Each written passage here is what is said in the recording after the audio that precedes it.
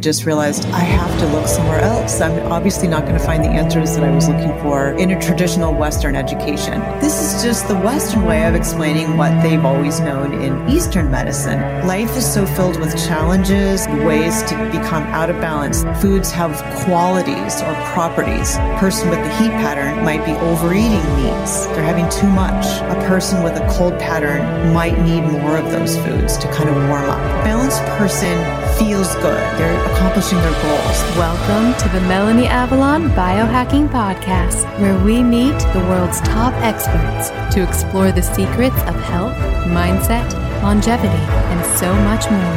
Are you ready to take charge of your existence and biohack your life? This show is for you.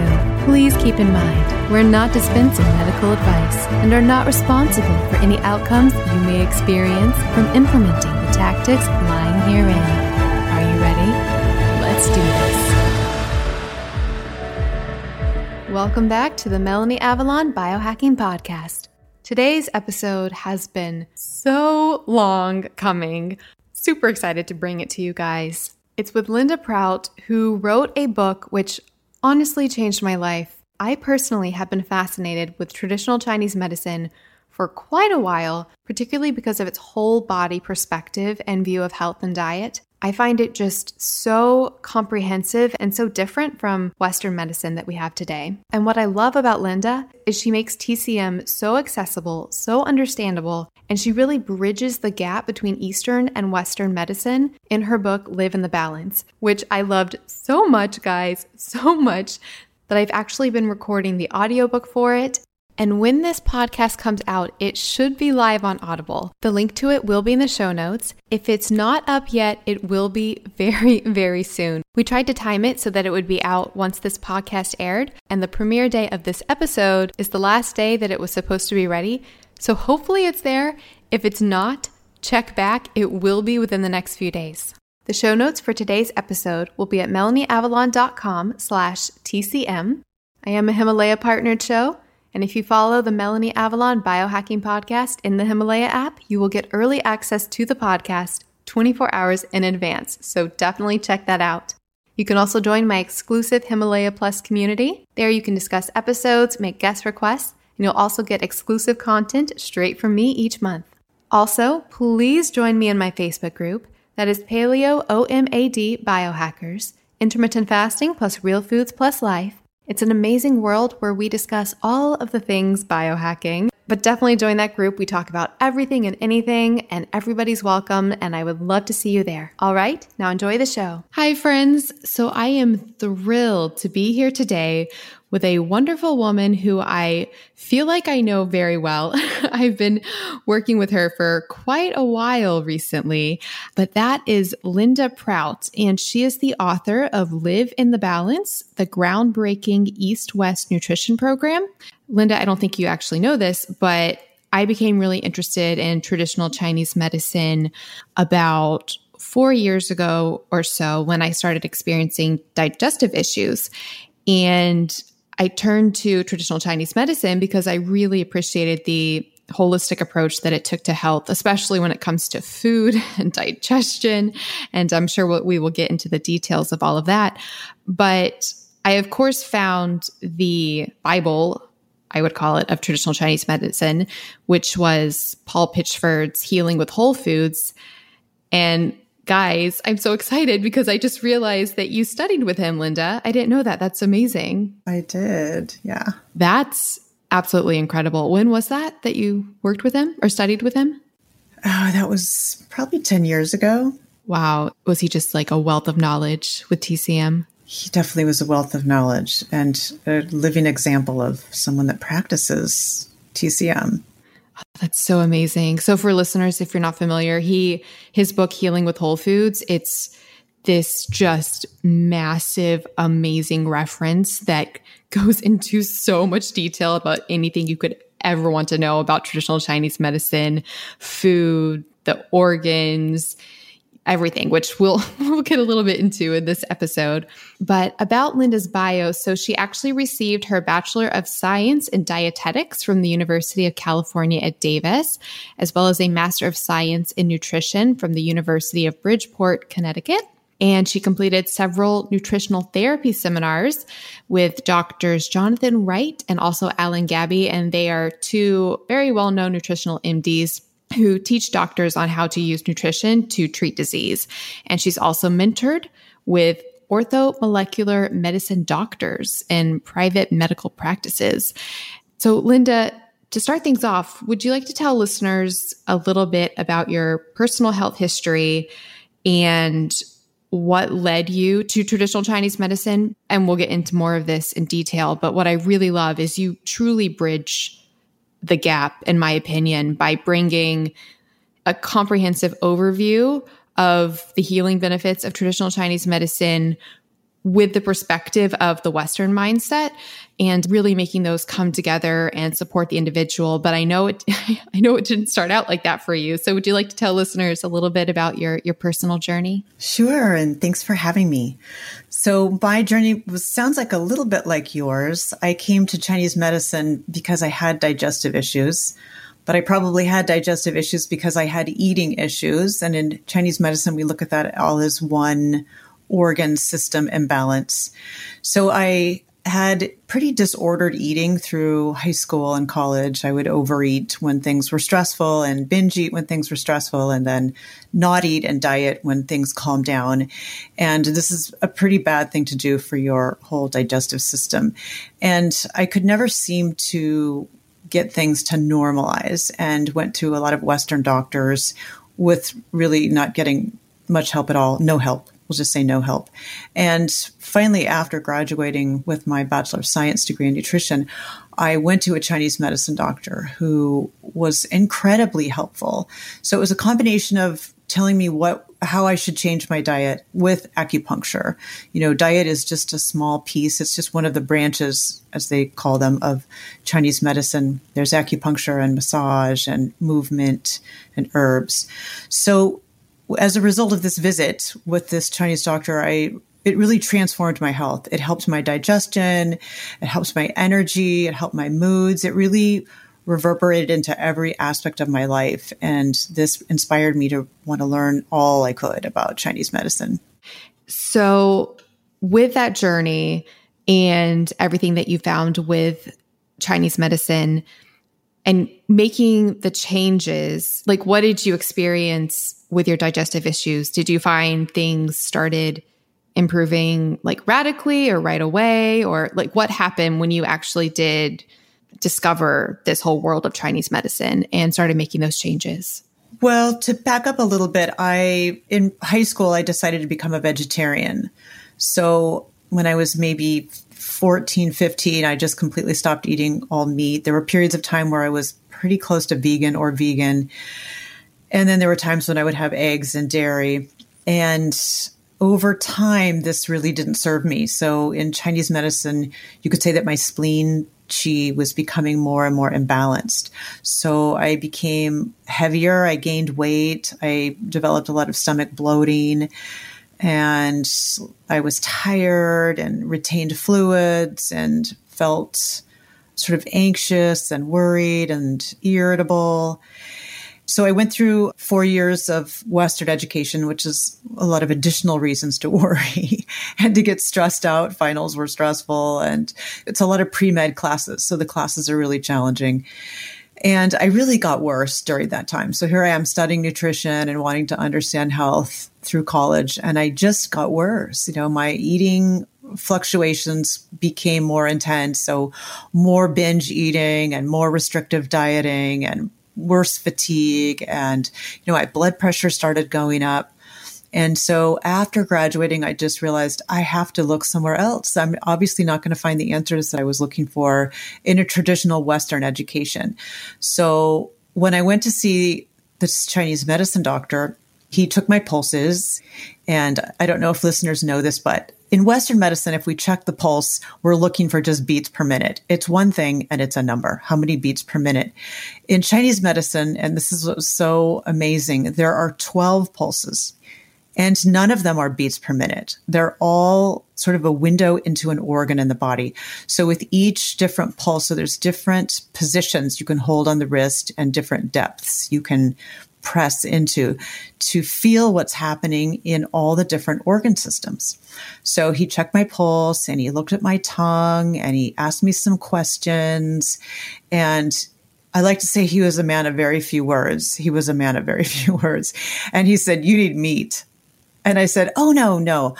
I just graduated with a degree in nutrition and I know how to get protein and I'm getting plenty of protein," because I was eating seeds and nuts and legumes and eggs, which are a very good source of protein. And he said, "No, you need meat." And he didn't explain much more than that. So he kind of left it at that. And he did some acupuncture and sent me on my way.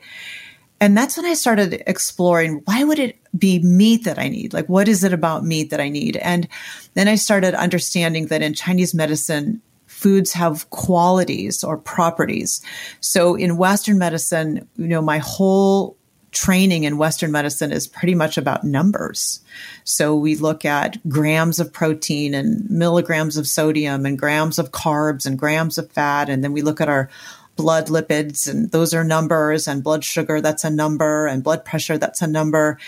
And in Chinese medicine, it's really all about qualities or properties. So instead of looking at 3 ounces of lamb has the same amount of protein as, say, 3 eggs, we would say lamb is warming and heating, and it really stimulates and nourishes the spleen energy. And spleen in Chinese medicine is very different from the organ that we think of in the West. It really is digestion, all of digestion. So what he was saying to me is you need this quality from meat. So meat has a yang quality. So you've heard of probably yin and yang. So yin is the complement, or in some ways it's an opposite, but it's really more of a complement to yang. So yin and yang, we need those in balance for health.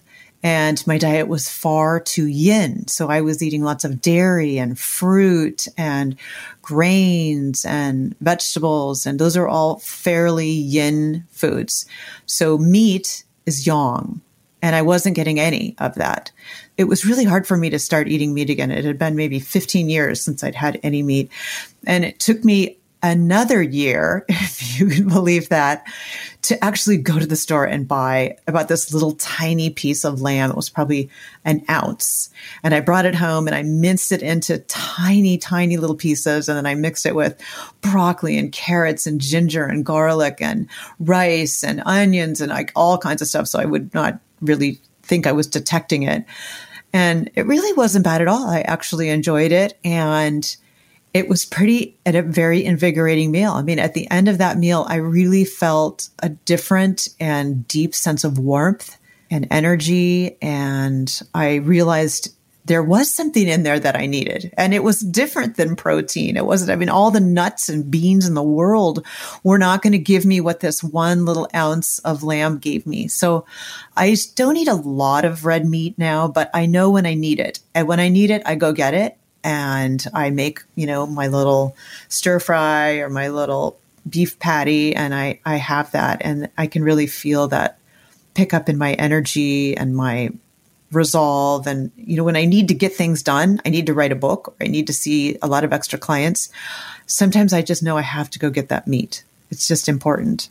I love that story so much. And I know exactly what you mean about listening to your body's intuition. And when you do take in that food that your body so desperately needs at that moment, and you just get that feeling of, it's just such a innate inner sense of, it feels like to me, like a sigh of relief. Like, yes, like this is what my body needed in that moment. I've definitely experienced that.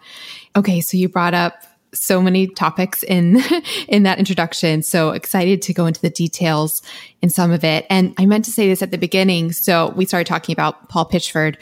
That was how I got introduced to Chinese medicine. But then I wanted a more approachable overview to learn more. And I did a lot of researching, trying to find like the book that was going to bring it all together for me. And that's how I came across your work, Linda, and found Live in the Balance. And guys, listeners, you have got to get this book. Referencing it right now because I know Linda brought up a lot of topics just now, for example, like yin and yang, how different foods have different constitutions and heat patterns and cold patterns. And we'll talk all about that. But there are definitely in her book, she has lists of these foods and how to address that in detail, because we definitely won't be able to go into that much detail today. So if you want the details, the specifics, the guide with the irony of no numbers and things like that, like you were saying, Linda, but like a general overview, then definitely check out that book. So I thought we could clarify some concepts for listeners so we can get everybody on the same page. So for example, something that you mentioned a lot in the book is the concept of qi. And for listeners, that's spelled Qi, but qi. So what is qi? Oh, great question. So qi is pretty unique to Eastern medicine. In Western medicine, because we can't measure it, because we can't get a number to ascribe to qi, it just might as well not exist.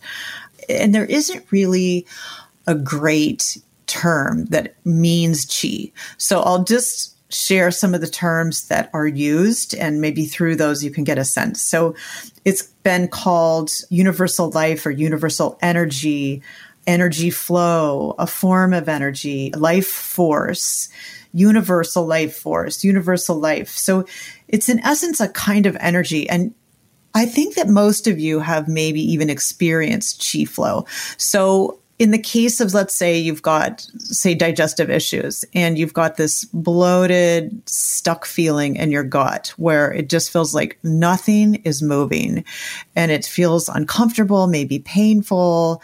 That could be an example of qi, spleen qi being stuck. So we talk a lot in Chinese medicine about qi getting stuck different places. And actually just pain, a pain in your shoulder, a pain in your knees, a pain in your back or in your neck. That is probably qi that's stuck there. It is in some form the qi that should be circulating freely and effortlessly through your body is getting stuck. So that's how we look at it in the body. There's also disciplines of decorating your living space or your office space called feng shui, which is designed to keep the flow of qi moving smoothly through your home or through your office.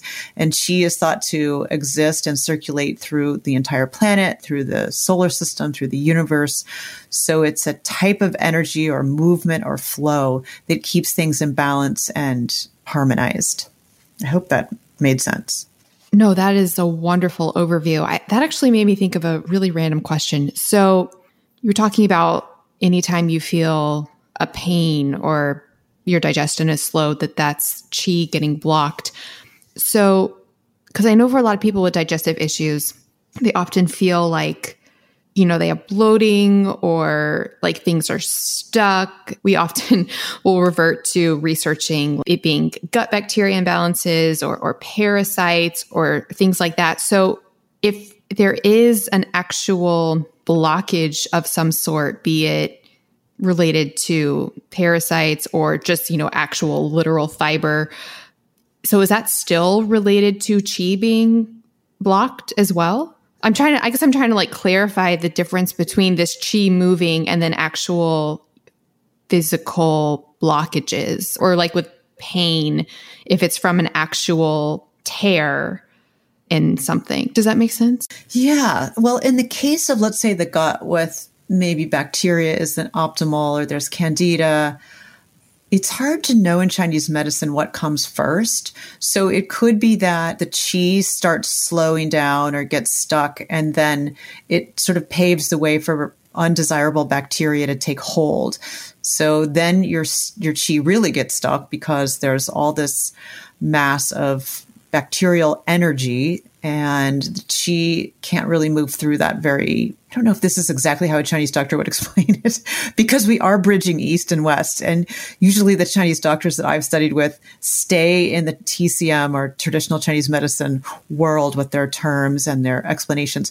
But in essence, both things are happening. So you maybe are getting a candida overgrowth, and also qi is getting stagnant or stuck or blocked in that area. An interesting example is a growth. So a tumor, a breast tumor, an ovarian growth. Those stem from stuck qi. So if you go to your Chinese doctor early on, he or she can take your pulses and ask questions and look at your tongue and find out, oh, there's some stuck energy in the abdomen somewhere. So let's get that moving. So in that case, you could prevent getting this growth or this tumor or this mass by getting the qi moving. And that's why exercise is so important, because it helps us move our qi. So you may notice after you go on a big bike ride or a walk or a jog or you dance, you feel really good because your qi or your energy is circulating through your body. And we know that it's harder for growths to happen. It's harder for cancer to take hold when we're exercising. In the West, we would say, oh, well, we're oxygenating the tissues and cancer doesn't like oxygen. So, that's another way of describing it from the West. But from the East, we'd say, no, you're keeping your qi moving through exercise, through massage, through acupuncture, through proper diet. And that's preventing a tumor or a mass or a pain from forming. Okay, that makes so much sense. So it sounds like it's very self-perpetuating either way. If you're keeping the qi moving, that would continue to fuel everything moving, compared to if things start slowing down or getting blocked, that can also perpetuate the buildup and the slowing down of qi. That's what it sounds like. Yeah, absolutely. Yeah. Something that is discussed all throughout the book and in traditional Chinese medicine is this overall idea of one's, quote, constitution. And then when a person understands their constitution, or, where they're at with that, is when all these other factors can come into play. So what exactly is meant by one's constitution? Well, in Chinese medicine, there are 9 different constitution types, and I don't spell them out quite that way in the book. But in essence, you can either be a healthy type, so you are balanced, or you can be what would be referred to as qi deficient. So that would be where this energy just isn't flowing, and a person can feel short of breath and fatigued, and they catch colds easily and flus easily. They're really sensitive to the environment. Then there's yang deficiency, which is similar, but the person feels probably more sensitive to cold. They're very uncomfortable after they're eating cold food. They dislike wind and cold and humidity. They tend to be puffy. I'm not going to go through each one of these types because they're sort of nuanced in their differences. But in essence, a person could have too much heat or too much cold or dampness or dryness or wind. That's another way of looking at the constitutional types. It's just a little different way of looking at it.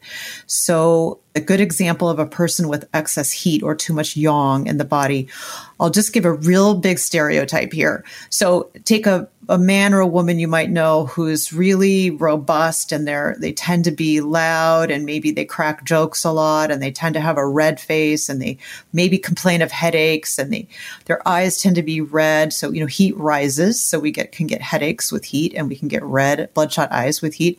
They tend to be the life of the party. They tend to have a temper. They might kind of blow their stack periodically, and they crave cold things like cold beer or cold margaritas. They love that kind of thing. So that's a very stereotypical example of too much heat all over the body. And that kind of person is vulnerable to heart disease, heart attacks, high blood pressure. And then let's take the opposite type of constitution, a person that maybe has too much cold in the body. So a person with cold tends to be cold all the time. So they aren't hot all the time. They're cold. They're always putting on layers of sweaters and bundling up in a blanket in the corner of the couch. They aren't extroverted. They tend to be introverted and shy and maybe depressed. They might even complain of feeling depressed. They want hot things. They want hot tea or hot coffee or hot soup. And they tend to get sick pretty easily. Yeah, so that's kind of, in Western medicine, we might say they have anemia, so they don't have enough iron. And when you think about it, since meat is warming, lamb, beef, chicken, those are all warming, a person with a cold pattern might need more of those foods to kind of warm up. Whereas the person with the heat pattern might be, not necessarily, but might be overeating meats. They're having too many burgers and too many lamb dishes and too much prime rib. It's possible. And then you have a person with dryness. Now that can happen just with age. We tend to dry out as we age. We produce less hormones and less secretions and less oils. So as we age, we can develop a pattern of dryness, or it can be living in a place that's really dry. And so there's not much ambient moisture in the air. It can be our lifestyle, a lot of stress and worry can dry us out, and diet can contribute to that. So I went to college during the era when we were taught, oh, we shouldn't eat any fat. We should eat the lowest fat diet humanly possible. And as a good student, I did that. So I was able to figure out how to get every last drop of oil or fat out of my diet. And I became so dry. My hair is pretty sleek and straight, but it got frizzy and brittle. It just looked like different hair. My skin was really dry. My heels cracked. They were so dry, they cracked and actually bled. And yeah, so that was me being really, really dry. So that's another possible constitutional type. And then there is dampness, which we see a lot of in the States or in Western cultures. So dampness is associated with the earth element. So if you think of earth being saturated with water, being damp, being wet, that's sort of gives you an idea of what dampness is like. It's the person is going to feel heavy. They're probably overweight. Anytime you see a person who is overweight or obese, they have dampness going on in their body. So dampness is excess fat, excess flesh. It might be fluid retention, and it can just be mucus. It could be that person's weight is normal, but they have mucus in their sinuses and phlegm in the chest. That's also dampness. There can be dampness in the GI tract. So if there's mucus in the stools, that's dampness. So those are all signs of dampness.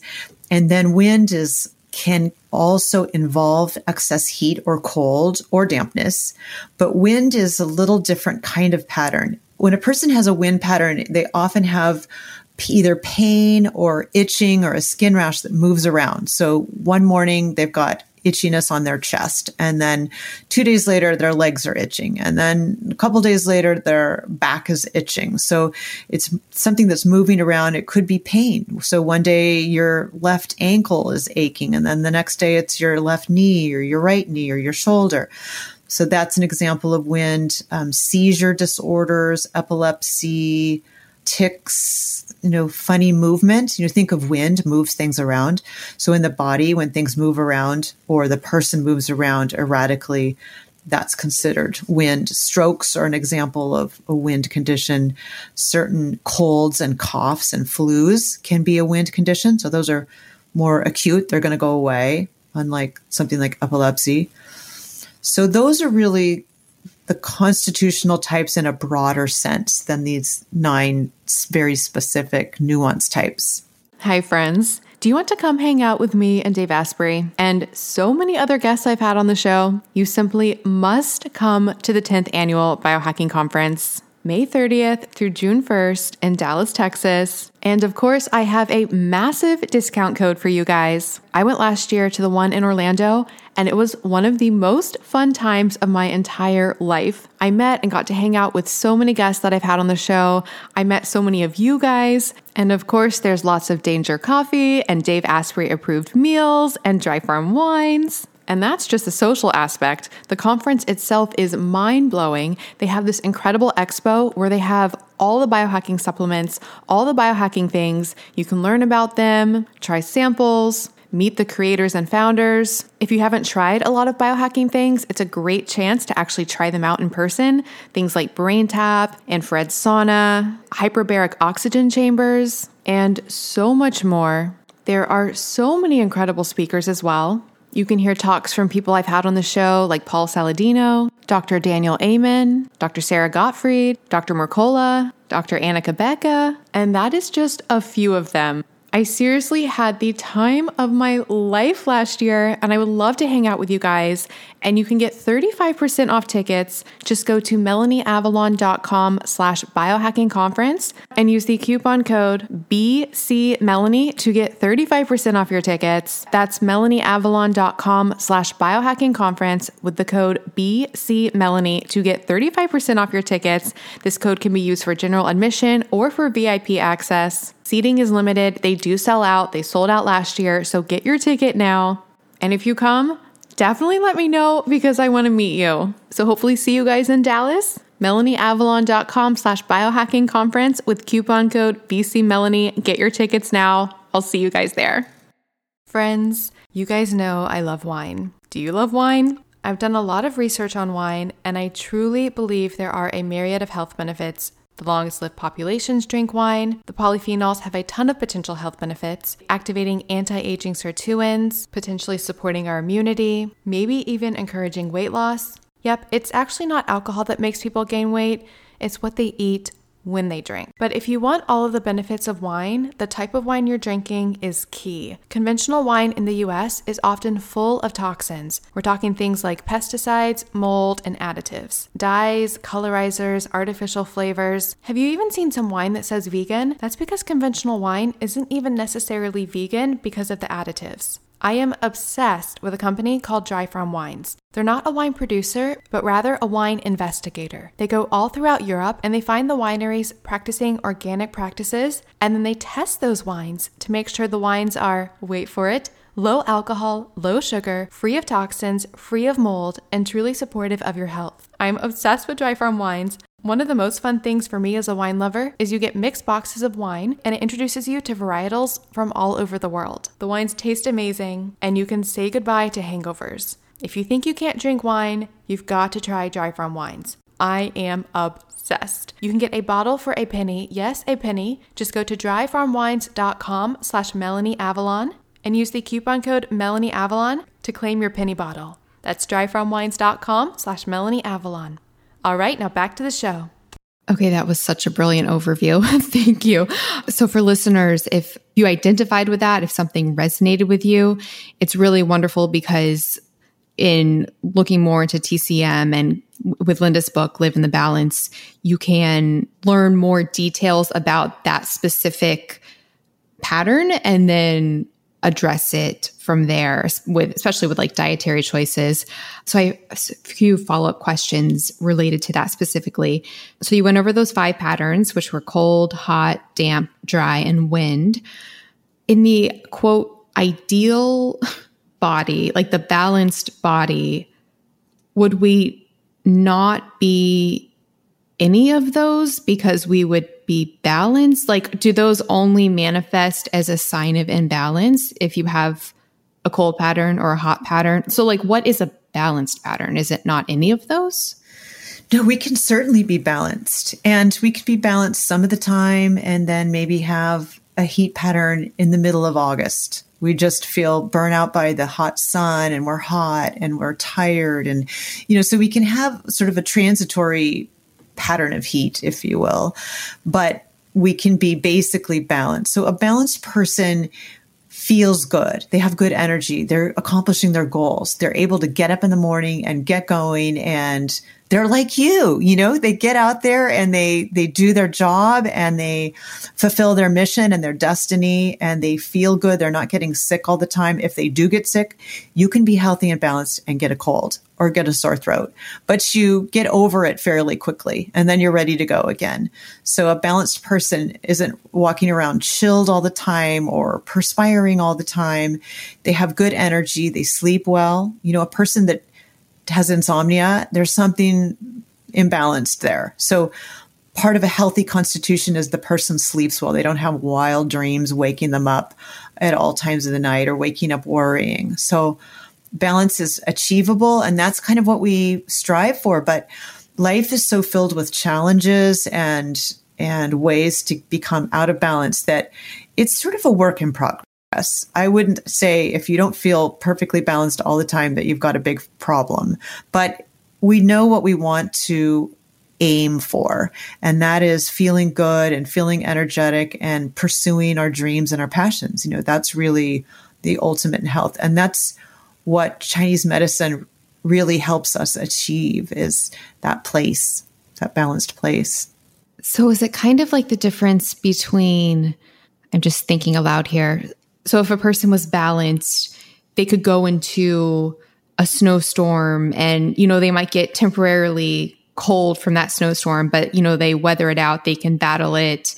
They're cold, but then they come inside, they're okay, versus a person who is just, in the snowstorm cold to the bone, can't function. Like it's like they've become the coldness versus they are able to deal with the transitory changes that may happen from all the factors that we're hit with today.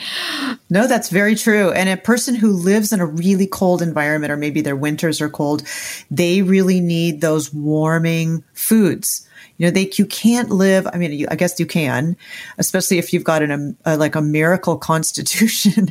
But to live in a really Arctic environment and to be, say, a vegetarian, I think that's really asking for trouble. And it's unlikely that person's ever going to feel truly warm and be able to fend off illness and stay well. Yeah, no, that's such a good point to bring up. It makes me think about, like the different diets of people who live, around the equator, like you were saying, versus the poles, the Arctics, and then even things like seasonal eating, things like that. And that was something else that you talk about in the book, is how these are also all correlated to seasons and organs and emotions. So listeners, if you thought it stopped there, it doesn't. There's so much. It goes on and on.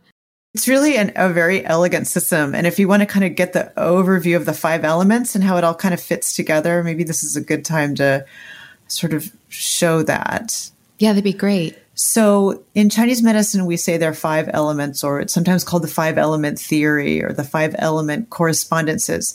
So the elements are wood, fire, earth, metal, and water. And they each correspond. This is what's so elegant about the system. They each correspond to a yin and a yang organ. They correspond to a sense organ, like the eyes or the mouth or the nose or the ears. They correspond to an emotion, to a season, to one of those environmental influences, those constitutional types we just went through, to a color, to a flavor, a direction. So, and honestly, I think this might go on and on and on. It could really keep going. But so wood is an element and it corresponds to spring. And if you think about it, that's when there's growth. That's when wood grows the most, is spring. And it corresponds to the liver and the gallbladder. And the sense organ are the eyes, or sight. And the color is green, which makes sense. Things are green in the spring. And the flavor is sour. And the environmental influence is wind. So spring is a time when you might, if you tend toward liver issues, you might see more liver issues in the spring. Like we see irritable people get a little more irritable in the spring, and there's more allergies in the spring. You might have itchy eyes in the spring. Yeah. So that's kind of an idea of what wood is about. Fire is the yin organ for the element. Fire is the heart, and then it's also associated with the mind. So kind of heart, mind, the small intestine, and the sense organ is the tongue or speech. The emotion is happiness or joy. The color is red and the flavor is bitter. The earth element is associated with the spleen or stomach. So that's what we were talking about earlier, that can get so imbalanced when we eat poorly, we make poor food choices, or maybe we're a vegetarian when we shouldn't be a vegetarian.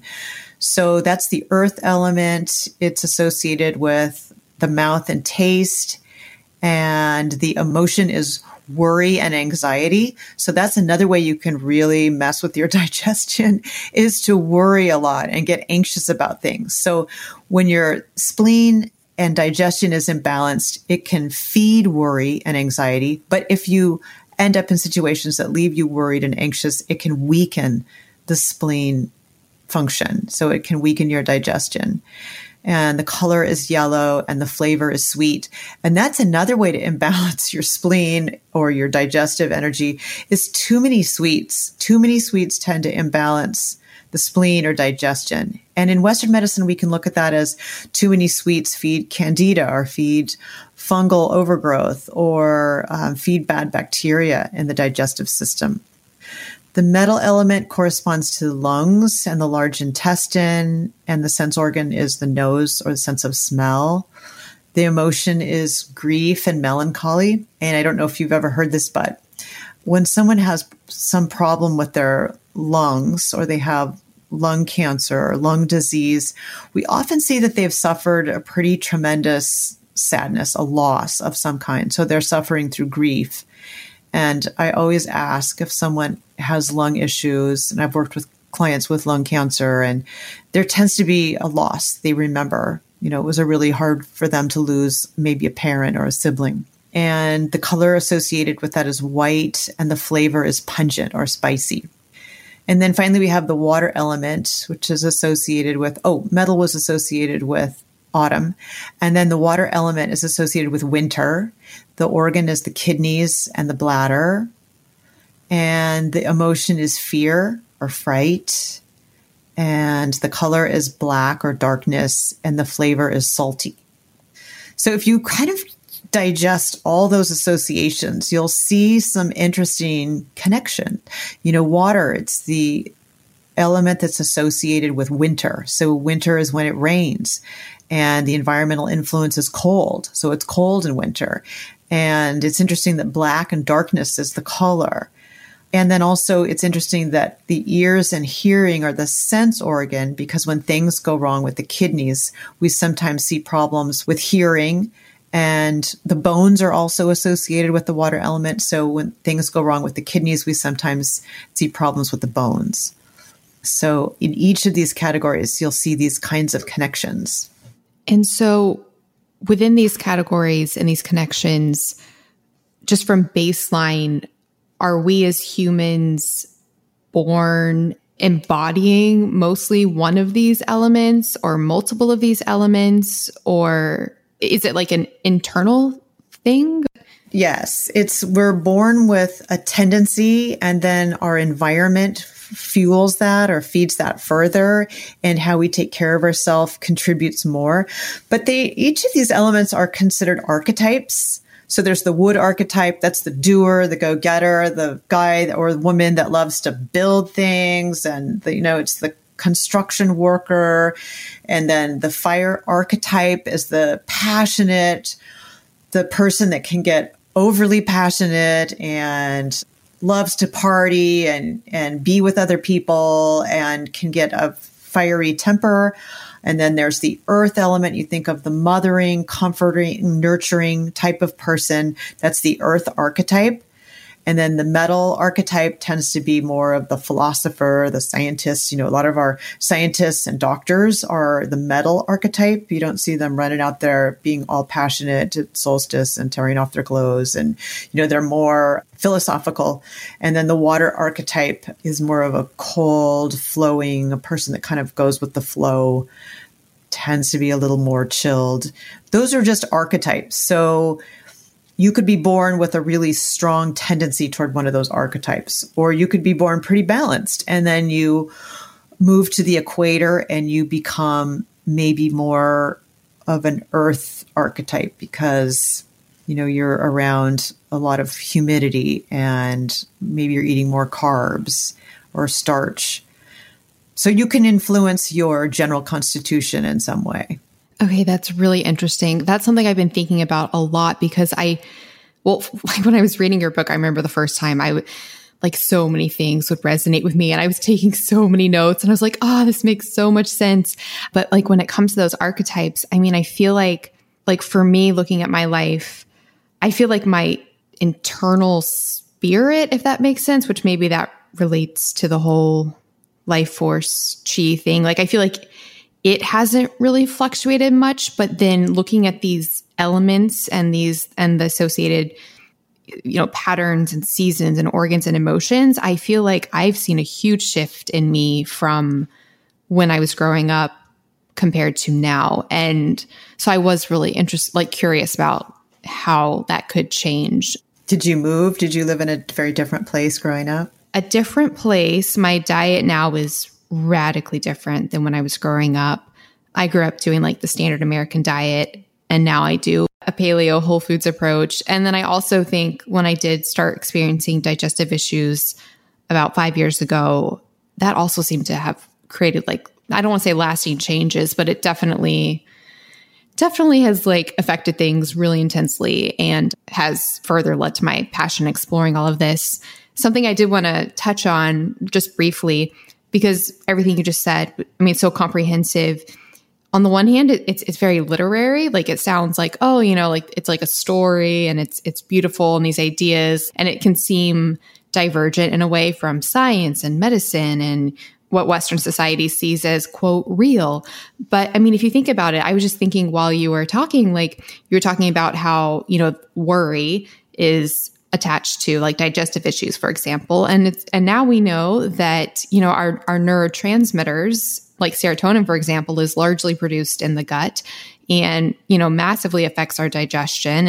And we know we're learning more and more about how our state of mind on a very, quote, scientific level affects things like our digestion. I just think it's so fascinating that this timeless wisdom of TCM, it always knew. And we thought we knew better with Western medicine, but now I think we're kind of starting to realize how it all goes together. Like the science is supporting what they've known for ages. It's true. And it's been really fascinating I've kind of bounced back and forth between studying Western medicine and nutrition and studying Eastern. And it's so fun because you see like, oh, this is just the Western way of explaining what they've always known in Eastern medicine. And you're right. We call the gut now the second brain because there's this connection with the vagus nerve between the gut and the brain, and the gut connects and communicates with the brain. And so worry and anxiety is going to be just this massive two-way highway that goes from the brain to the gut, from the gut back up to the brain. Yeah, it's so fun to see the parallels and to just see the different verbiage. We obviously use different words in Western medicine than we do in Chinese medicine. Yeah, no, I love it. I love it so much. So coming back a little bit to the food aspect of things. So when a person does find themselves unbalanced and they are looking to, correct and bring back this chi, this life force, and bring themselves back into balance, so does that ironically call for a temporarily unbalanced diet to correct the unbalance, and then ultimately you would transition to a balanced diet? Because like if you're experiencing an excess of yang and heat, does that mean you need to revert to a cooling diet that would look unbalanced from TCM perspective, but it's because it's addressing the unbalance? No, I hear what you're saying, and I haven't really thought of it in that way, but you could look at it that way, or you could look at it like each one of us has a slightly different need in our diet in some way. So we have subtle differences. You and I might sit down to a dinner together and I have a little more of this dish over here and you have a little more of that dish over there because our constitutions are just a little bit different. So I wouldn't say that we're imbalanced. And for me, for example, when I went from no meat to meat, I wasn't really eating a lot of meat. And I still to this day, so I've been eating meat for a lot of years now, I don't ever sit down to big plates of steak, or I don't sit down to a big serving of meat ever, which is really ideal in Chinese medicine. Meat is a powerful food and you wouldn't want a big piece of it. So transitioning from my spleen qi deficient state to a healthy state just required me to put in the amount of meat that I still eat, really. So I guess in kind of puzzling it through just out loud here, I'd say I never really had to overdo, but you will see, this is kind of interesting to watch a lot of people that come into the heart disease program, like Pritikin and Dean Ornish programs. So when they first transition from their pretty American diet, their SAD diet, there are tons of meat and French fries and sugar. It's pretty radical change. They cut out all their fat, which is another story, not good. And they cut out all the sugar, which is pretty good because they've been eating too much, and their white carbs, and they cut out all their meat, which isn't good. But because most of them are hot from overwork and stress and too many heating foods, it's good in the beginning. So they tend to report in the beginning they feel really good. And some of it may be because they're doing some meditation and movement and they have group support. I used to work at the Claremont Resort and Spa in Berkeley, and Dean Ornish would bring his people there to do their retreats. So I got to kind of hang out with them and talk to them. And I would end up seeing those patients after they said, I cannot do this one more day. So in the beginning, they would feel good because they did cut out all the things that were really imbalancing for them. And it kind of brought them closer to balance. But then after a while being that radical with no fat and no meat and mostly raw foods, they started feeling poorly in other ways. And so I guess that radical switch in their eating maybe was a kind of an instant balancer. Maybe it helped them right in the beginning, but then they needed to get back into a true balance where they had more oils, more good fats, a little bit of meat or animal products, and not so many raw things. I mean, that was what I saw with that kind of a group. Okay, that makes so much sense. And I think that could be such a helpful paradigm shift for so many people if we could start seeing these, quote, extreme dietary approaches, be it veganism, carnivore, things like that. I mean, I would even posit seeing them as potentially therapeutically, and feel free to disagree with me or give me your thoughts on this, as, potentially therapeutic in the short term, because they are, like you said, removing things that were causing problems or addressing an imbalance. But ultimately, I feel like the person would want to reach that balanced state where their diet is as a comprehensive diet, providing balance in general, rather than always being on this extreme version. I was actually to throw in like a curveball. I was dying to know your thoughts on all the people who are experiencing like radical health benefits from like the carnivore diet, for example. I don't really ever see that in TCM. I was wondering what your thoughts were on that. So basically, I mean, it's similar to the extreme, low fat Pritikin type thing. I mean, an all meat diet. Yeah. So how do you feel about people who seemingly are thriving on extreme diets? Well, I think that it can be just the fact that they've taken out some really bad things. So they've taken out all the sugar and the white flour, and, they're just living on like a carnivore diet where I'm thinking, okay, it's pretty much all meat, poultry, fish, and eggs. Is that what you're saying when you say carnivore diet? I mean, that's what I think of. Yeah. So, are you familiar with like the carnivore diet now as like a popular movement that it's becoming? Gosh, I might have missed that. But when you say carnivore, I just think meat. Oh, okay. Sorry. I just threw it out there with no context then. Actually, my third episode of this podcast was all about it. Yeah, there's this whole movement called carnivore, and it's basically all meat. Some people do dairy with it as well. Some people do like eggs. Some people just do like straight beef only. But people are seeing, so many like testimonials of people seeing radical changes, especially in like autoimmune conditions. I guess it's the most extreme of an elimination diet, in all honesty. After you could do some Googling, it's really, really fascinating. So yeah, that does. When you say carnivore, that would be what I would envision. And you're right in that with autoimmune, so I'm going to put on the Western hat here. There are some people that will be able to get over their autoimmune condition just by getting rid of gluten, sugar, and maybe dairy. But for sure, gluten and sugar. And then there are other people that, maybe with like in the case of lupus, it doesn't go away. They've got rid of their gluten. They've got rid of their sugar. They still have this autoimmune condition. They're finding now that when they cut out all grains, and this kind of flies in the face of Chinese medicine, where your rice or some kind of grain should be the cornerstone, the foundation of your diet. So from just a Western perspective, cutting out all grains in a person that has an autoimmune disorder can completely eliminate it. And it's one of the only things that health officials have seen that has completely eliminated certain kinds of autoimmune disorders.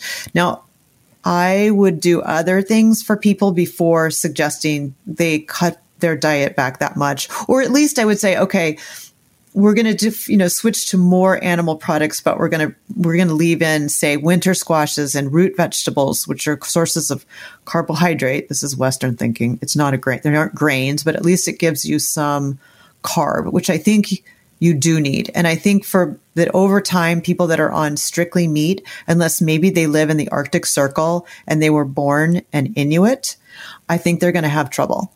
That's my current thoughts on it, is that I think people are seeing radical changes in their health, and I completely, believe them that it's changing their life for the better, at this moment that they're practicing it.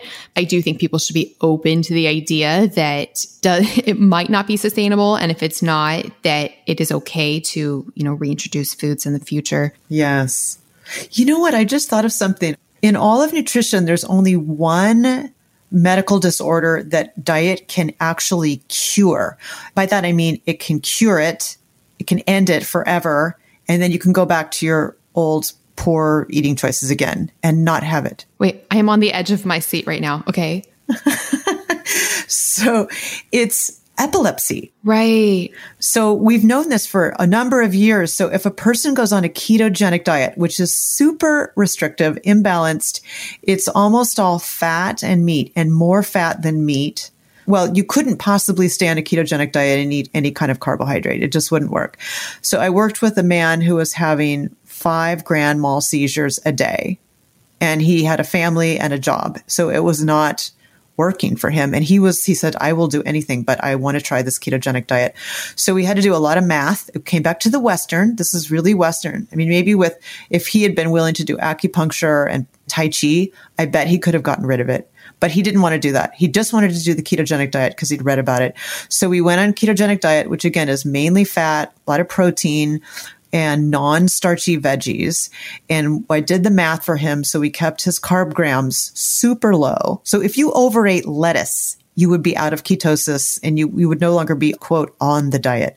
So we got the level of carbs that he needed to stick to. And as long as he stuck to that, he had no seizures at all. 0. He went from 5 a day to no seizures.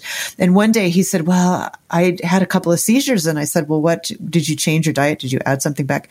He goes, yeah, I put a cherry tomato on my salad. Oh my goodness. So just that little tiny bit of carbohydrate in that cherry tomato was enough to flip him out of ketosis, which is if your fat and protein levels high enough and your carbs are low enough, you produce what are called ketone bodies. And somehow these go to work to repair the brain.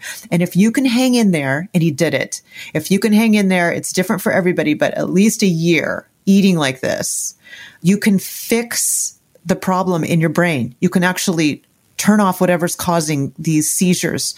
And so he was able to go back to, he ate healthy since then. Because he said, look, when I eat more meat and fat and leafy greens, I feel better. I feel better in every way. So it's not just I'm not having seizures, but I really feel good. So he's eating more that way. He didn't go back to a complete junk food diet, but he can eat cherry tomatoes now and he doesn't have seizures. But there's a great example that supports what you are saying, that maybe a really restrictive, extreme diet could fix something. That is fascinating because I knew about, using the ketogenic diet to address epilepsy and things like that. I hadn't actually considered or researched what you were saying about actually curing it and then it not coming back. So huge question. So for example, he had that cherry tomato and had, seizures from that.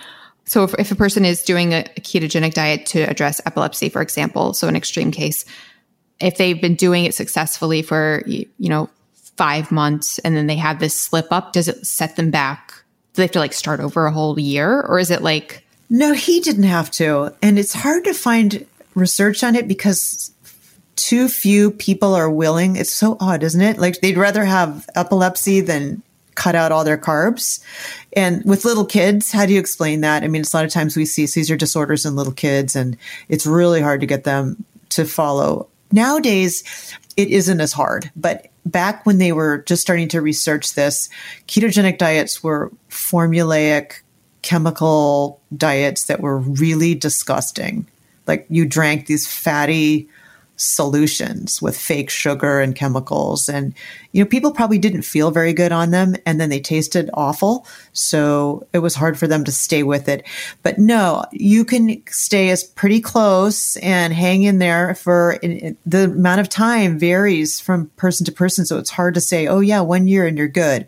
Maybe it's a year and a half. Maybe it's 9 months. Maybe it's 2 years. I think it's hard to know depending on how much damage has happened in the brain. Yeah, that's so fascinating because I've actually also been recently wondering a ton about people addressing autoimmune conditions with diet and just wondering, if they're doing really well for 3 months, seeing a lot of improvements and then have some sort of exposure to the type of food that was causing the autoimmune problems. I'm just wondering, like, how does it set you back to ground zero or, Yeah, I think it can. That's where the interesting thing comes in with epilepsy and the brain getting actually repaired by this diet. So this is a tangent you won't have to go down, but I have been studying homeopathy for the last 10 to 12 years. And there are remedies you can take that will fix that problem, that will fix that. So yes, you get off the food that's causing the gluten, especially with autoimmune. Sometimes it's all the grains. And sometimes people are just sensitive to so many things. And I get really frustrated over the years telling people, like, okay, here's the list of foods you can't eat. It would be long, okay, don't eat this, don't eat this, don't eat this, you can't eat this, you can't eat this. And finally I said, I have to find some other way to help people. This is crazy. Not everybody's going to go to acupuncture and take Tai Chi classes and get massage. So I started studying homeopathy, which interestingly takes into consideration all the things we look at in Chinese medicine. Does this person tend to be cold all the time? Does this person tend to be hot all the time? Are there fluids building up in this person's legs or their digestive system? And there are remedies that are based on the person. And you can actually turn around an autoimmune condition. You can turn around allergies. I've been working with people that have horrible seasonal allergies. And it's so great to connect with them the next spring. Like, hey, how are you doing? Are you still having those allergies? No, this year I don't have any. We worked through these remedies the season before, and now it's the next year and they're still good to go. It's so motivating. So motivating. Yes, doing a homeopathy interview with someone that's more, that's been doing it for longer than 10 years would be great. A podcast on homeopathy. Hi, friends. I am so excited to tell you about something that I am obsessed with that can revolutionize your health, help with stress levels, support longevity, and really help you when you go out and are having a bit of wine or drinks or all the things. And I'm going to tell you how to get $100 off. So I've been talking about the role of NAD in our health for so long. NAD stands for nicotinamide adenine dinucleotide. It is a coenzyme that is involved in so many processes in our body, including energy production and DNA repair. And it is depleted by things like stress, aging, lack of sleep, alcohol, and of course, too much partying. In fact, a lot of researchers believe that declining NAD levels is one of the key factors in aging. That's why I have been really interested in boosting and supporting NAD levels, and I have tried all the things. You can take precursors to NAD called NR and NMN. I still take NMN. However, I am much more allured by directly giving your body NAD. And historically, the most common way to do that is accessible to people was through NAD IVs and NAD shots. I actually never did an NAD IV for a few reasons. One, they are extraordinarily expensive. Two, I've been doing the shots, which I liked because they were easy to do. That said, they always made me feel a little bit unwell right afterwards. And I've heard that the IV makes a lot of people feel unwell. So if the shots were making me feel unwell and that was going into the muscle first as like a barrier, I can't even imagine what putting it straight into my bloodstream would have done. Plus with the IVs, you have to sit there for potentially hours. So basically IVs were a no-go for me. So like I said, I was doing the shots, but I was like, I wish there was an easier way to do this. Then a company called Ion Layer reached out to me. Oh my goodness, friends, I am so obsessed. So they make transdermal NAD patches, and they have studies showing that these patches actually boost your NAD levels.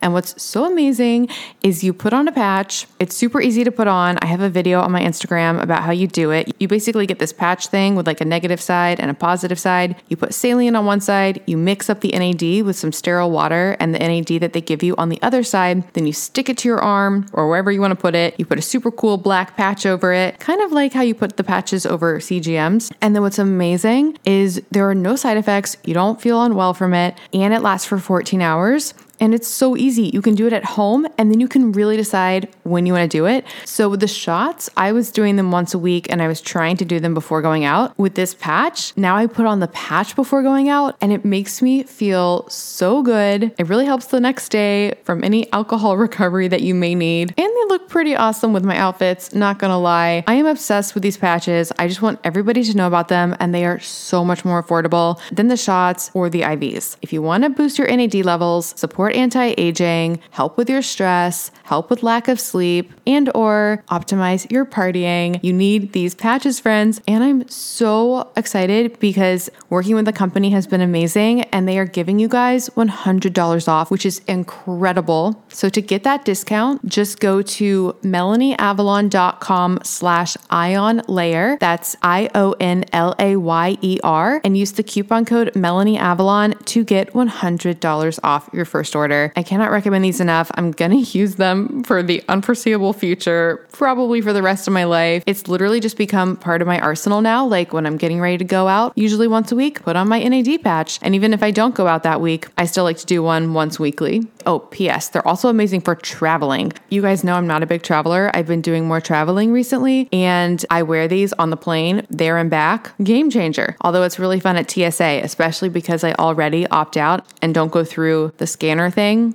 So they already are suspicious. And then they're like, what's that on your arm? And I'm like, it's NAD.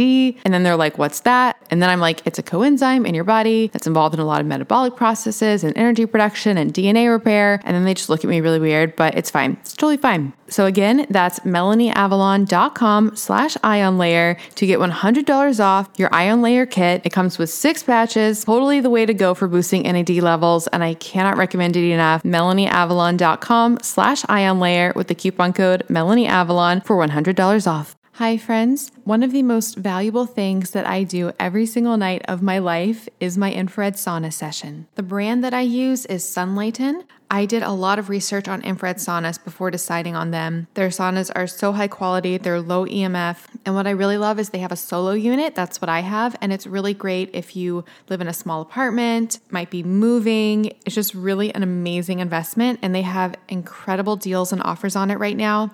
You can actually get up to $200 off with the code MelanieAvalon, or if you're talking to a rep, just tell them that I sent you. And like I said, that will be up to $200 off, and that will also get you $99 shipping. Normally the shipping is like $600. So that's a really, really big deal. And if you do purchase a sauna, forward your proof of purchase to podcast@melanieavalon.com. And I will also send you a signed copy of my book, What, When, Why. If you'd like to learn more about the science of sauna, 2 resources. I interviewed the founder of Sunlighten, Connie Zach. I'll put a link to that in the show notes. And then I also recently did an epic blog post all about the science of sauna. I will also put that in the show notes. All right, now back to the show.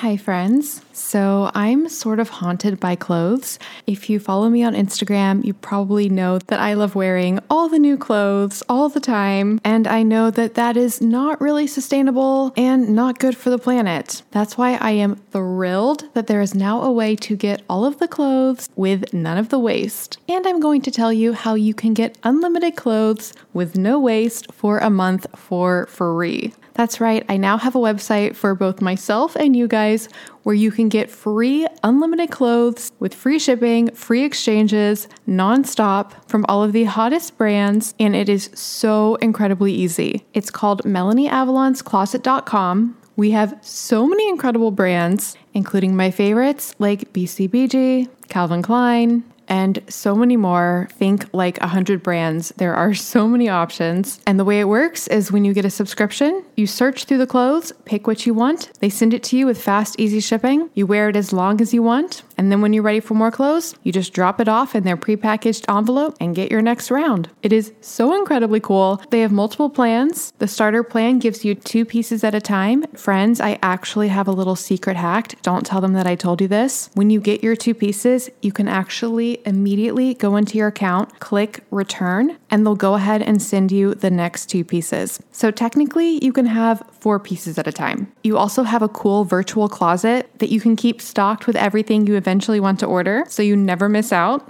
And if you really like something and want to keep it, you can opt to buy it at a massively discounted price. Friends, I'm obsessed. This is finally the answer to wearing all the clothes, all the time, with none of the waste.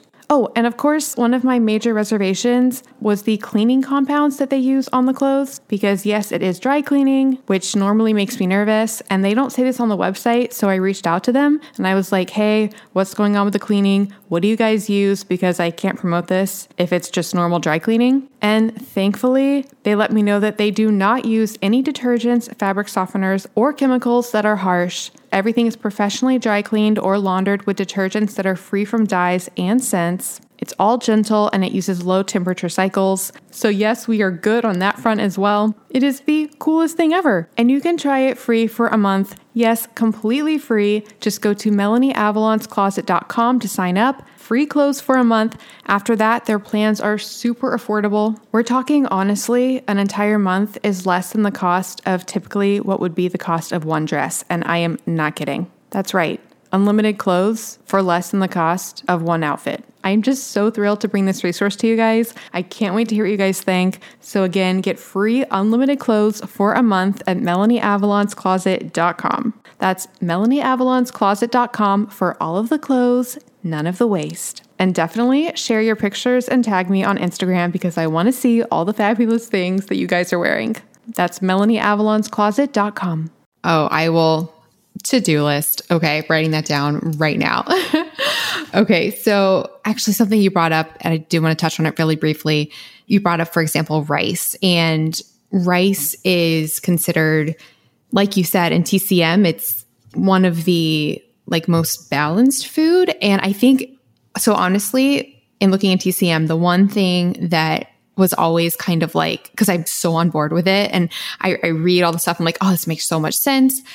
Except, and you brought this up, the one thing that I'm like, oh, but is because there is a lot of talk about different grains and the healing properties of them and healing the body with grains. And that's what I've been struggling with TCM, because at least I know for me, I do not do well with grains. And I've seen, and I know there's the whole thing about, modern grains in America are, vastly different from traditionally prepared grains. And so yeah, what are your thoughts on grains and TCM? And then also I know rice being is it according to TCM, the most balanced healing food? It's neutral. So it's not cold, it's not warm, it's not damp or dry, it's neutral. And so it should be the foundation, or in Chinese medicine, it's the foundation of all meals. And I think one of the reasons they could get away with this in traditional, remember, this is a system that's been evolving over the last it's hard to know, 3,000 years, at least 3,000 years. So 1,000 years ago or 2,000 or 3,000 years ago, people were much more physical, and there was no junk food to tempt us, right? There was no little Almond Joy bars at the store and Jawbreakers and Jelly Bellies and all those things. So it was hard to really throw yourself out of balance with those things. So you didn't have to give up your rice, and you were active. You chopped your wood and you carried your water and you cooked and you led the animals all around and you build things. So you could very easily eat rice at all three meals, and it was a non-issue. I think part of what's happening in today, a couple of things are happening in today's day and age. People overdo carbs. We love carbs. We love our breads and our bagels and our muffins and our cookies and our candy and our ice cream. And so rice kind of gets lumped in, and it gets sort of tainted, even though it's not the rice. It's all these carbs that we tend to overdo. I think if we simplified the carb intake and just ate more like someone might have a couple hundred years ago, without all our, the processed foods thrown in on top of that, I think you could get away with the rice. The other thing, and this is so sad to say, but rice nowadays is grown, especially in the southern United States, it's grown where we used to grow cotton, and they used a lot of arsenic-based pesticides on the cotton. So now the soils are saturated with arsenic. And so a lot of people, when they're eating rice, especially brown rice, which is what you eat when you're trying to be health conscious, that's got a lot of arsenic in it. And I think over time, people can feel poorly from that. And I wonder if sometimes people are not reacting so much to the grain itself, but to the arsenic in it. So there's, people, when they eat gluten-free, they're usually eating more rice, and they're tending to get arsenic buildup in their bodies. So the key would be always get white. And, the Chinese eat white rice too. Brown rice, it doesn't have a magic special health property. So I would just get white rice, rinse it and get organic and get it hopefully from California and rinse it over and over and over and over again before you cook it. And you should be able to really reduce the amount of arsenic in there. But that's, I think, maybe a potential issue. I love that you do have this perspective of everything and this, realization of our modern diet and grains and how things and what we're eating and how things are affecting things, so that when people read your book, they get all the information from TCM, but knowing it's coming from somebody who understands these factors that I think weren't necessarily in play historically with TCM. So I think that's so important, so valid. Something else I wanted to ask you about, which you talk about a lot in the book, is because it kind of reminds me about, you're talking about the difference between white rice versus, brown rice, how the Chinese actually eat, mostly like white rice, which we tend to see in modern Western society as no, but you need the whole grain, you need the brown rice. Kind of reminds me of, speaking of like fruits and vegetables, you talk about how raw fruits and vegetables are actually, and I hadn't really considered this until I read it in your book, but how like salads, for example, as like a huge part of our diet it's pretty unique to the US. Yes, it's true. Yeah, I read that and I was like, oh, I hadn't really thought about that. So I was wondering if you could touch briefly on TCM's view of raw fruits and vegetables and why that might be problematic, but at the same time, the overall super healing potential of vegetables. I know you talk about like the color green being the master color. So those two little things. So the spleen, which again isn't the organ spleen in Chinese medicine or TCM, it's the whole digestive process and organs involving digestion. So the spleen includes everything from your mouth and tasting food to elimination and everything in between. That's the spleen. So when we say spleen, we really mean spleen, pancreas, stomach, intestines. We kind of are saying all those things and all the activities that happen therein. So the spleen in Chinese medicine, we would say the spleen really likes warmth and hates cold. The spleen wants warmth. So the spleen, or you can look at it like the stomach. Sometimes we were taught in my Chinese nutrition classes that the stomach is like this cauldron of simmering, like a stew happening in your body. And so if you dump in raw, like salads, or cold water, cold iced tea, ice cream, it puts out the fire. So it can cause some of this stagnation, this qi stagnation we talked about. So it's really hard on our digestion. Our digestion doesn't want this cold drinks to either temperature wise or raw produce wise. So raw vegetables and fruits are, for the most part, there's some exceptions, but for the most part, they're cooling. So lettuce is really cooling. Spinach, really, really cooling. Most fruits, especially summer fruits like melon, are really cooling. So we don't want a lot of those foods. So we don't want to, belly up to a salad every lunch and dinner. We want more soups and stews, cooked things, stir-fried things that even just lightly cooked. Now, in the summer, when it's hot and cooked hot things don't sound good. I mean, interestingly, if you go to a really hot place in the world, like you go to Vietnam or you go to southern China, people are eating hot soups and spicy with chili peppers, and they're steaming hot bowls of soup or stew and with hot tea.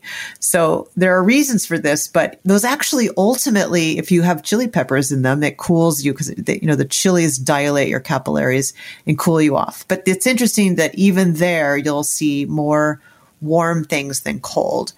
But in the summertime here in our country or in other countries, if it's hot and you're unpleasantly warm and it's the middle of July or August, having a piece of melon is not considered unhealthy. So a raw piece of watermelon or honeydew or cantaloupe or a peach or an apple, those are not considered unhealthy. The unhealthy part comes in when And I was guilty of this for many years. I'll just step up to the plate and say, hey, I did this. And it didn't work out. Having salads for lunch and dinner, over and over in any season isn't great. Having a little bit of raw greens with your warm meal is probably fine. Having fermented cabbage, like kimchi or sauerkraut, is not considered raw, even though we haven't cooked those things. They're fermented and those are fine. But the stomach and the spleen want warmth. So again, just the raw foodies, those people, I see a lot of them get into trouble. They get really cold and sort of debilitated and weak, and they start getting sick really easily, and they have digestive trouble. So it could work for them in the beginning. And I'll talk to raw foodies who will say, hey, I feel great. And how long have you been doing this? I've been doing it almost 6 months. So right, yeah. They might do great in the beginning, especially if they just came out of a really heavy duty meat processed diet. But in the long term, it's not going to serve them. Okay. Gotcha. Speaking of the salads, one of the things I learned in your book that was fascinating, you mentioned a waxy substance on leaves that actually, yeah. I was like, what? I had not heard of this before. So this is a great example of knowing Western doctors. So there was a doctor in San Francisco when I was living there, Richard Cunyon. I don't know if anybody's really into health and medicine, they've probably run across his name. He's really an eccentric, interesting MD that had this huge mansion on Pacific in San Francisco. And he would have these gatherings of physicians that would come over. I think it was one night a month, maybe it was 2 nights a month. And we would talk about all kinds of things. I mean, one time he had a schizophrenic patient there who talked about how diet would pull him out of his hallucinations. And one night he talked about how he had all these patients come in, most of them women who are tired and sluggish and draggy and bloaty, and they couldn't lose weight, and they were eating salads all the time. And he started doing blood work on them, and he found that when they were eating lots of salads, especially other kinds of leafy greens that were raw, like, how everybody's into raw kale now? Mm-hmm. Like kale smoothies and massaged kale salads, especially that kind of green that's a more coarse, hardy green. When you eat those raw, nature actually provides a waxy coating on the outside layer of those types of leaves to protect it in nature, from bugs and elements. And cooking dissolves that wax. So if you think of wax melts when you cook it. So it's not a wax that you can scrape off and make a candle out of, but it's, there's a kind of wax coating on there, and it's broken down when you cook it, but not when it's raw. So these women, he said, I'm seeing high levels of this wax. And the only place we see it in nature is on the coatings of leaves. Don't even ask me how he figured all this out. But he says, as soon as I get them off all their salads and onto cooked things and, just not raw greens, they feel better and they lose their weight because this wax actually prevents fat from getting into the mitochondria where it's burned. And so you don't get energy, you don't get warmth, you don't get heat, you don't get to burn your fat off. So it's contributing to sort of all the things we complain about, I think, as a society. I'm overweight, I'm tired, I don't have any energy, I can't burn fat no matter what kind of diet I go on.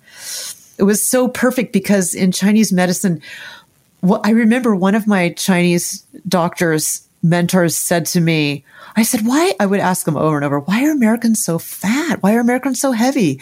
He didn't really like to answer questions. But one day he said, because they eat too many salads. Oh my goodness. Wow. So then putting this together with what Dr. Cunyon said, it was just like this huge aha, like, oh, I get that now. Yeah, that is so fascinating. And I'm so glad that I got, more details on that because I read that and I was like, that is so fascinating. And I was wondering if the waxy substance was something that was added, but you're saying it's like something intrinsic to the plant. Yes. Wow. Yes. Wow. Okay. So I could literally talk to you for hours. I do want to let listeners know. So in Linda's book, Live in the Balance, she does have lists of all the foods and what foods address all these different types, all these different patterns. So you can really find, how to tweak your diet and really find something that does work for you. So things, for example, that I was really focusing on was I learned that blueberries and grapes are good for dampness, for example. And then carbs often cause dampness, but some carbs can help reduce dampness. So that was things like cooked pumpkin and turnip and rye. And then, I mean, there's just so many details. So definitely check out that book. I was wondering, Linda, if I could just rapid fire, just hit you with a few really quick, super random questions that have just been haunting me. Yeah. Okay. Number one, I really gravitate towards meat. I always have. I feel like I really thrive on it. I don't even know if blood type is important. I am a blood type O, but I'm fascinated. There is a connection. Okay. So you do. There's a connection. I'll stop there because I feel like we could talk about that for like a long time. But recently I feel like I've been experiencing symptoms, and this is something you discussed in the book as well. False heat, feeling hot, but feeling like I also really identify with the cold pattern and like needing yin deficiency, maybe. Yeah. So I need to go see like an acupuncturist now that I've moved to Atlanta. But I was wondering, so when it comes to the meats, because the meats are typically warming, why is pork not warming? Like pork seems to be the one cooling meat. Do you know why that is? I have to say that there's not necessarily a reason for things in Chinese medicine. Some things just are. You have to just accept them as at face value. So all I can say is it's an interesting observation that in really hot tropical places, they eat a lot of pork and they don't eat a lot of lamb, right? Because lamb is warming and you wouldn't want to be eating a lot of lamb when it's really high heat and humidity outside. So I can only look at things as making interesting observations. But yeah, pork and duck are two examples of things that aren't warming, whereas beef and lamb are really warming meats. So duck as well is more cooling? It's more neutral. More neutral. But pork is actually, is it neutral or is it cooling by TCM? It's pretty centered in between both of those. It's between cooling and neutral. And then what people do when they prepare it is they might add some warmth and some cool, like you might put, say, mint is really cooling. So you might like put a little mint, and then ginger's warming and garlic's warming. So you might do ginger, mint, and garlic and use seasonings like that, where you're now getting different polarities pulled into that pork. So you've got something warming in there, you got something more cooling in there. And so you're sort of keeping with the neutral undertone, but you're balancing out things by adding both warming and cooling seasonings, which really helps get the qi moving. It's interesting to watch, especially older people, when their doctors tell them, "Oh, your circulation's really not doing well, and your heart's just not able to get that blood going through your legs." And then they add ginger and garlic and onions and maybe just a teeny bit of chili. I mean, I would say don't run out and buy a bunch of chilies and add it to your food, but just a tiny bit can really get that qi moving. So you start out with something neutral like pork, and then you zing it up a little bit with some flavorings, that have some zing to them, and you can help your circulation. I kind of detoured with that answer. Sorry. No. You didn't detour at all. I was going to say we are on the same wavelength, because my second question was actually just that. And maybe this is looking at it from too much of a black and white perspective, but I was dying to know your thoughts on, okay, so comparing, because you talk about how you can make in the book, and like you just said, warming meats, you can make them more cooling, or for example, you could make a cooling foundation of vegetables, you could make it more warming with, warming spices. So in comparing the two, does the foundational element of the meal predominate, or does the like added spice predominate? I guess my question is, so if you're choosing between a meal of like warming meat with cooling spices compared to cooling vegetables with warming spices, do you think one is going to be more warming regardless, or more cooling regardless? I know that's very black and white, but Yeah. If you have a cold pattern, you tend to be cold, or it's winter. Let's say you're perfectly balanced and it's dead of winter and it's sleeting outside. I would pick the beef centered meal, and then use a little bit of those accent spices, seasonings, flavorings to balance it. So you wouldn't take meat, which is warming, and then only put on more warming spices, like only put on garlic, ginger, pepper. You would want to do a little something with a cooling, the yin yang symbol has that yin side and a yang side, and then on either side, there's a little dot of the opposite. So you would want to use a little bit of the opposite. I think it's really interesting that I don't know if it's so much the case today, but historically in this country, whenever you see lamb on a menu in a restaurant, they always have like a mint sauce. Yeah. Yeah. Mm-hmm. So there's an example of a really heating, warming food, but then mint is very cooling. So you just put a little bit on, right? So if you had a cold pattern, you would have that lamb in just a very small amount of the mint sauce. And if you tended toward more heat in your body, you might use a lot of it. I don't know if that makes sense. You might use a lot more and then have a lot more vegetables with that lamb if you had a heat pattern. Okay. Yeah, no, that's so fascinating. Okay. Well, there is so much here. I could honestly talk to you for like another 5 hours, but instead I will refer listeners again to the book. And I didn't even mention this yet, but I was so passionate about this book that I reached out to Linda about, actually, how long ago was it that I first reached out to you? It was a while back. I think it was kind of busy and I kept putting you off, and it was a year and a half. Yes. Basically, guys, I reached out to Linda and I was like, can I record the audiobook for your book? Because I'm obsessed with it. And the timeline was crazy. And then I ended up doing some other projects. But finally, the universe came together and right now we're wrapping it up, the audiobook version of Live in the Balance. And by the time this podcast airs, it will be up on Audible, which is super duper exciting. And I am narrating it. It's also super excited because it's updated. So Linda went through and made some updates. And I think that's something I wanted to point out as well, is that, you're not locked into any one idea, which I think so many people, especially in the dietary world, they get locked into these ideas and then they won't change.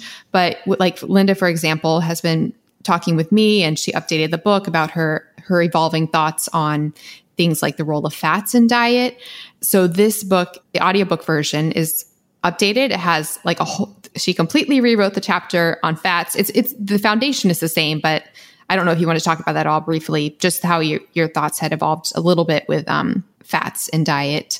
Yeah, my thoughts have evolved a lot since I wrote the book on fats. So I went through and changed a lot of things throughout the book where I was, sort of nudging people toward eating lower fat, which was really the paradigm at the time in the West.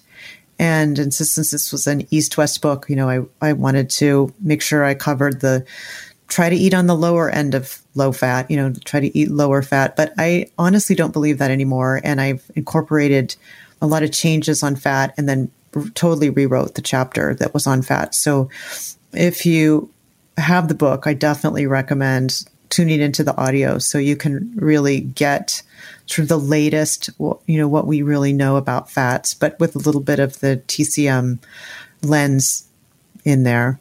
Definitely check out the audiobook for the latest and greatest. And just want to tell you, I learned something. So I didn't know at all, Linda, in the new fat chapter you were talking about, I didn't realize what canola stood for. Oh yeah, isn't that interesting?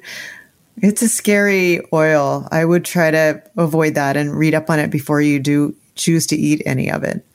Yeah, so I won't even tell you listeners what it stands for, but you should check out the fat chapter in the new audiobook to learn about the history, because that was really fascinating. But thank you, Linda, so much. So I do have one last question, and it's the question that I ask every single guest on this podcast as the final question. And it's just because I've realized how completely important our mindset is in our health and our well-being and just our life as a whole. So I was just wondering, what is something that you're grateful for? Doesn't have to be the most grateful, but just what is something that you're grateful for? Oh, there's so many things. I'm grateful for where I live now, which is on a beautiful river. And I'm grateful for the path that I've chosen, that I can understand life and health and in the way that I do. And I'm grateful for my many mentors and teachers. And I've had some of the most amazing teachers and mentors. So I'm grateful for them. And I could go on, but I'm a grateful person. It's funny.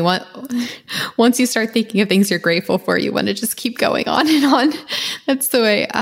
But thank you so much. I am honestly, I'm so grateful for you. I'm grateful for your work, for Chinese medicine in general, all of it. So thank you for what you're doing. And this has been... Thank you, Melanie. This has been great. No, yeah, this conversation has been absolutely wonderful. And Linda is offering for our listeners something which is so wonderful because she's an amazing resource. She's offering listeners to email her. You can email her one free question, not like she can't provide a complete medical diagnosis so please do not overwhelm her. She'll be like, what have you done, Melanie?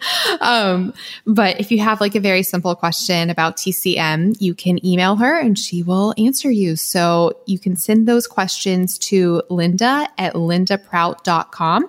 And I will put all of this information in the show notes. The show notes for today's episode will be at melanieavalon.com/TCM. So thank you so much for that, Linda. I'm sure a lot of listeners will take you up on that. And listeners, please. Good. Yeah, like I said, keep it pretty simple questions. So super, super excited for that. I will also put links in the show notes to Linda's book, the print version, of course, as well as the new audiobook on Audible. And all the information will be there. So this has been absolutely wonderful.